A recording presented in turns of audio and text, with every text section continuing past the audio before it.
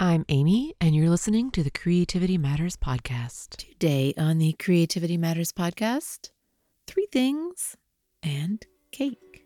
Here we go. You're listening to the CMP, a Creativity Matters podcast. Stories of creative journey and a reminder that creativity matters in whatever form it takes for you. Hello, everyone. Welcome to the Creativity Matters podcast. I'm Amy, and this is episode 353. 3 things. Tell me 3 things. It was the name of a YA book that I recently read. You don't need to read the book, but the idea of that simple thing, tell me 3 things, that really struck me. The 2 characters were communicating through text or chat, getting to know each other, and they would start each time with, tell me 3 things. 3 things. 3 things out of all the things. All the things. 3 things gives you the chance to be pithy, to be funny, to be sardonic, to be sparkly, to be witty, to be wise, to be mysterious, or to be real. When asked for 3 things, you can pick and choose. Of course you can. You have so many options. You only need 3. 3 things can be very simple, very straightforward, very spur of the moment. But 3 things can take you all kinds of places. What might make your list of 3 things might vary based on who you're going to tell, who asked. If things are not going well, you might still carefully choose 3 neutral things. You can still answer. You don't have to say, ugh, it's awful. And choose 3 other things. 3 neutral things, 3 sunny statements. You can pick and choose. Life is full of all kinds of games. All kinds of games like this that we don't even necessarily think of as games. We don't always think we're gamifying something, and yet we're picking and choosing. We're picking and choosing. But in the scenarios where there is ongoing connection and trust or friendship or a developing friendship, tell me 3 things. Tell me 3 things. It's an invitation. Tell me 3 things about today. Tell me 3 things about today. Tell me 3 things about this week. Tell me 3 things that matter to you right now. Tell me 3 things. And then I'll tell you 3 things too. And we can go back and forth. Tell me 3 things. It's a very interesting thing. It's at once very open and freeform and controllable. It's manageable. And yet you might feel like tell me 3 things makes you feel a little bit uncertain or nervous or stressed. 3 things, you have to narrow everything down to 3. I read an article last week about an interviewer who said, tell me about yourself is the only question you ever really need as a conversation starter or in an awkward conversation. Tell me about yourself. 3 things. I think I must be just too wordy for 3 things. I either fall in the I can't think of 3 category, or I think of 100. I think of 100 or 1,000. I think I'm in that camp often.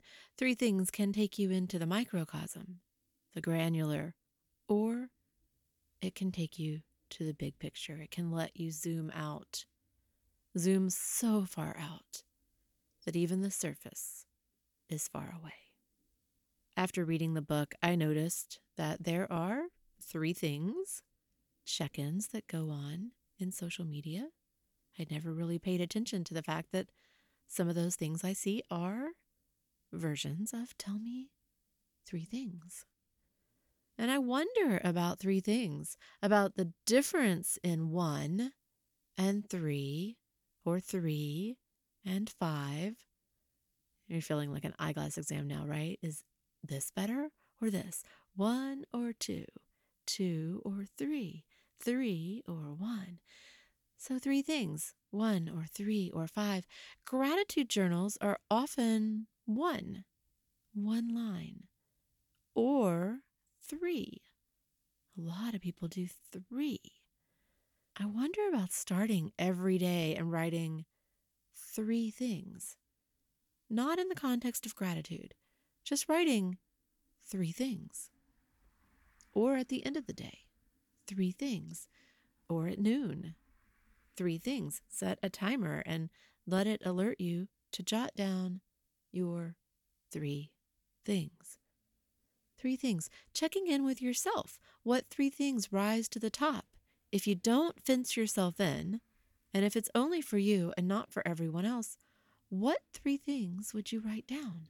3 things out of the infinite number of things you might write.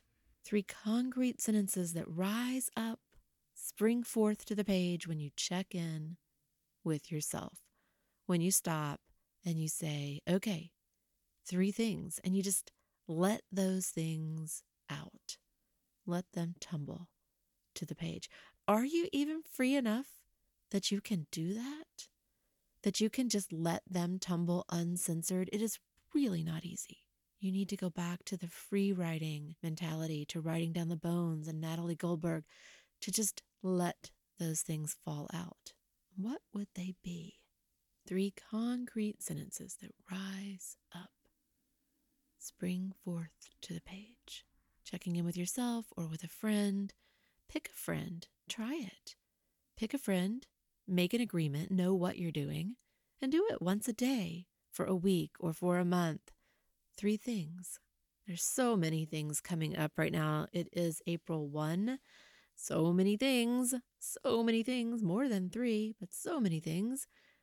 In the creative world, in that landscape, there are so many things. The 100-day project starts tomorrow, technically. This show may not be out tomorrow, but it does start tomorrow. And many of us are doing that, or at least starting out with good intent and conviction, which is the way to start. You have to start out believing you can do it, believing you will do it, believing you want to do it, and feeling really confident about what you're doing. Confident enough that you're willing to claim it, to own it. If you're kind of embarrassed to say what you're doing, it should send off all kinds of warning bells that it might not be the right project. I did a lot of thinking, a lot of back and forth on this one. I didn't necessarily think I was going to do a 100-day project this year. Just sort of toying with it. And then all of a sudden I was really thinking about it. I do kind of like the structure that a challenge gives. I am already going to be drawing every day, so it's not that hard to consider and contemplate layering on whatever it will take to bring about a 100-day project. But I do know that it doesn't always work. So I gave it some thought, definitely. And I've got a post on the blog with some of that thinking. And ironically, I actually think that I ended up deciding to do something that when I wrote about it, I sort of shrugged off as too easy, not complicated enough. And that's a little bit of a surprise. It's a good reminder, though. Don't ever rule things out. Go ahead and let yourself brainstorm all kinds of ideas. And then just see what settles, see how things fall. I think I'm actually combining a couple of my ideas into one, and also going with something that will be less time intensive.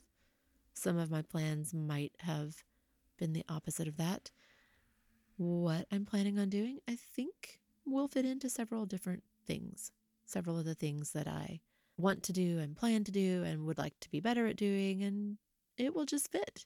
I actually think it's going to be fun and relaxing.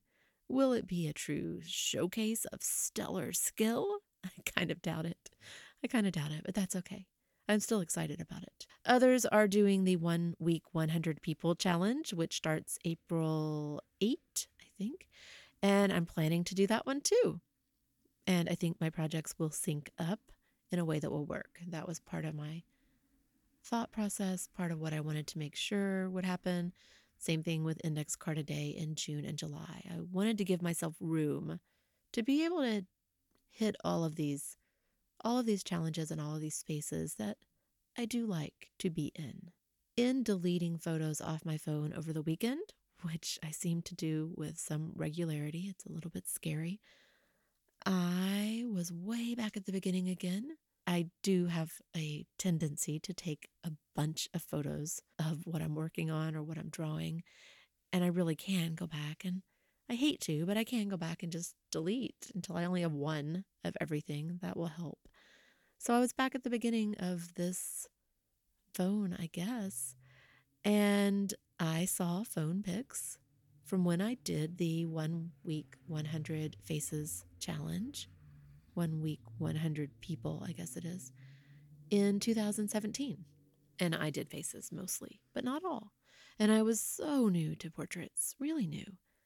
And I did a combination of real life and from photos, from phone photos, to fulfill that challenge. 100 in a week. It's a 5-day week, so it's an average of 20 a day. For some people, I guess maybe it's really not that difficult, depending on how gestural you are with your drawing, how fast you draw. The way I draw isn't like that, so doing that challenge was very different. At the time, it really synced up with my interest in graphic novel style work, a journal I do, the zine that I always have kind of in play, and cartooning. So what I was doing fit with all of those things, not necessarily with the kind of portraits I draw every day. But 20 a day was hard for me. It was hard. It was hard to fit it all in. Not that they were great. You have to work to get 20. And it's amazing to look back at those pages.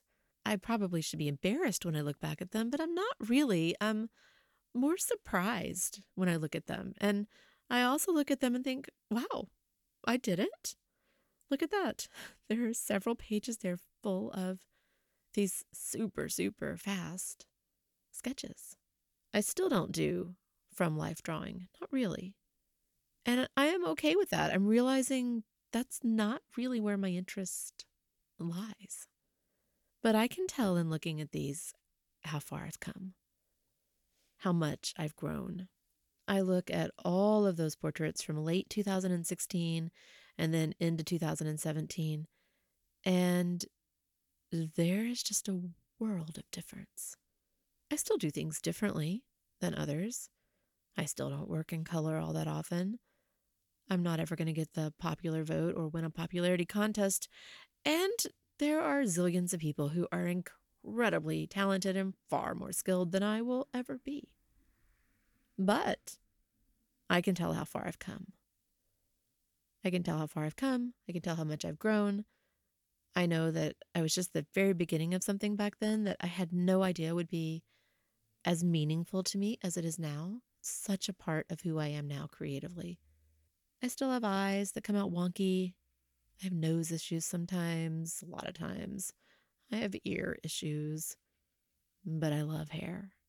And I enjoy glasses and reflection and the hint of a collar. I love hair. Back at hair. I actually really love doing eyes, even if they don't come out great. And I love hatching. I love hatching. No matter how many times I think I will do things differently, I love to hatch. I love to watch those lines take shape, to cross each other, to darken and deepen. I just love it. 2 years of near daily portraits, near daily portrait drawing makes a huge difference. It's like exercise, though. I'm a bit scared to stop. A bit scared to stop and lose it.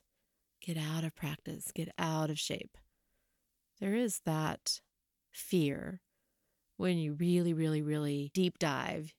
You're entrenched in something specific or some project or medium, some theme, and you want to do other things, but you know that if you stop, you really will get out of practice. You probably will.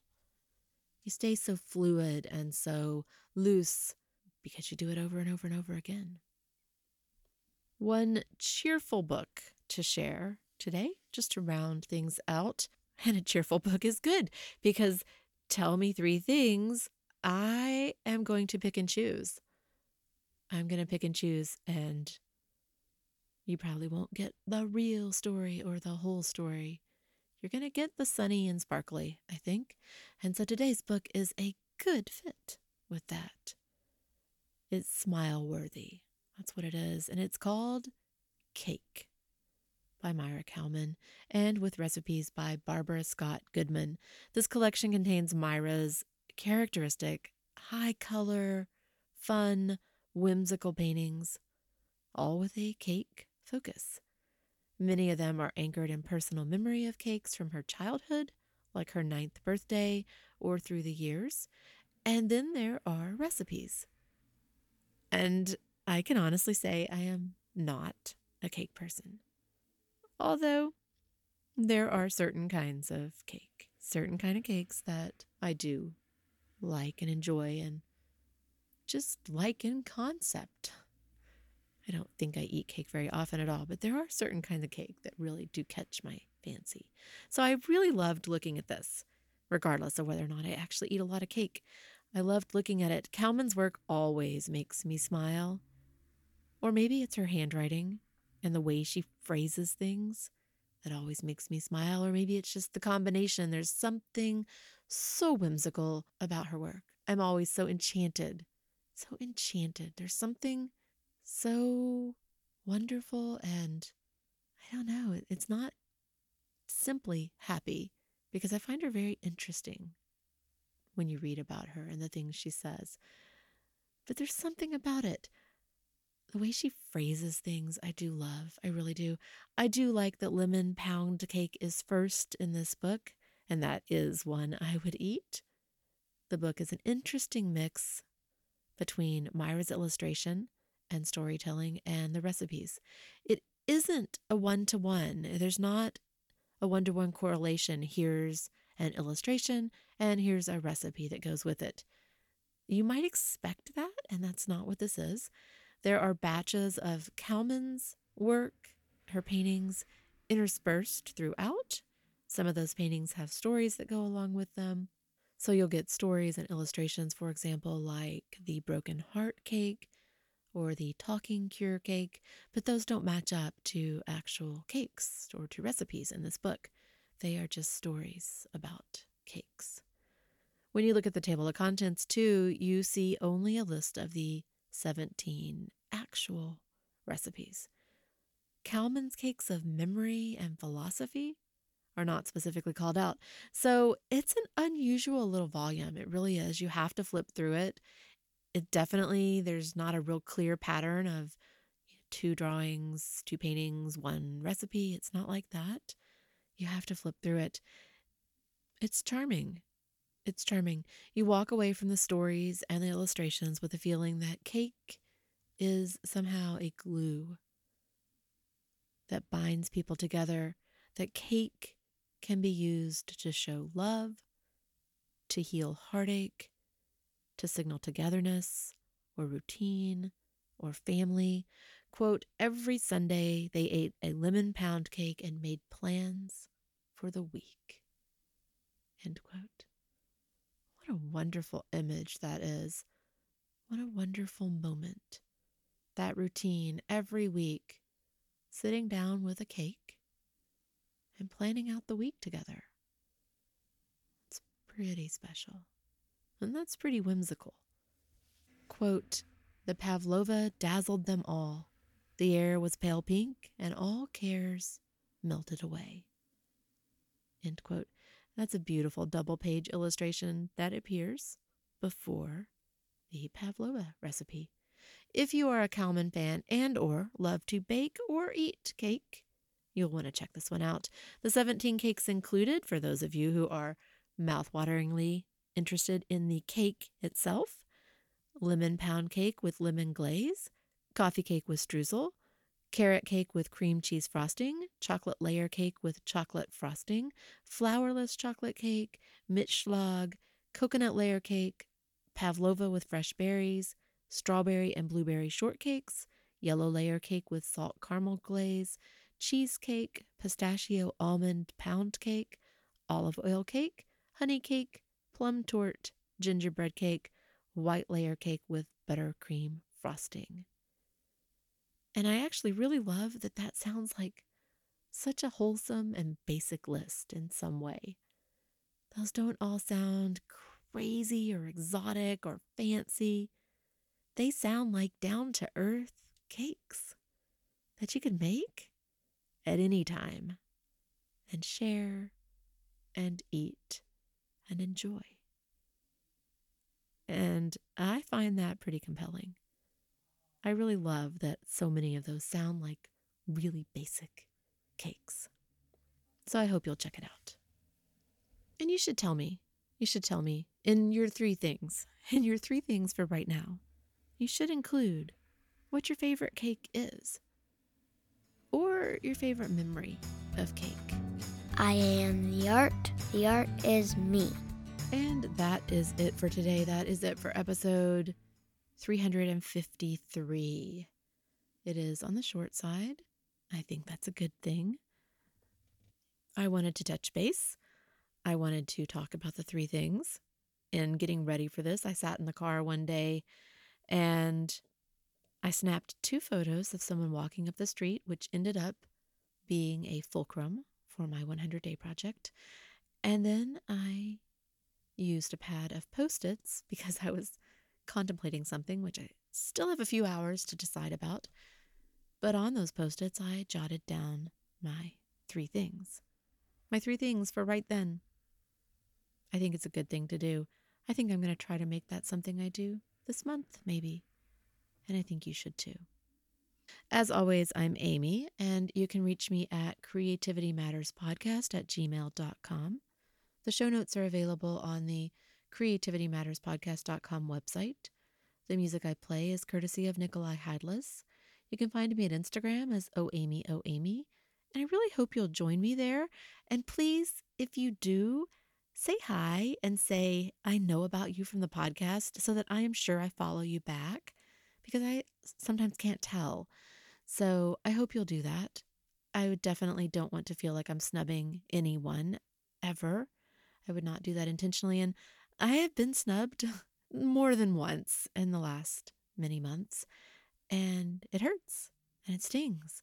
So just tell me you're there and I will follow you back. If you are willing to listen to me, I definitely want to be following you on Instagram too. Thank you to those of you who support the show at Patreon, patreon.com/creativitymatters. And I will tuck in a word. I wasn't going to, but I will tuck in a word. And I'm going to make it something that I don't think will be confusing. So I just looked around, which is how I do this. I'm so prepared in advance for this. Not. I looked around and what I settled on is guitar. I'll say it again. Guitar. So if you heard the word, I love knowing that you hear the words. Until next time, remember that creativity matters in whatever form it takes for you. Don't let everyone else's rules box you in. Remember that it doesn't really matter how much you have or how much money you have. You really can use what you have, and you really can be beautifully creative with very minimal and very humble supplies. Be you, and don't forget to breathe. Have a good week, everyone.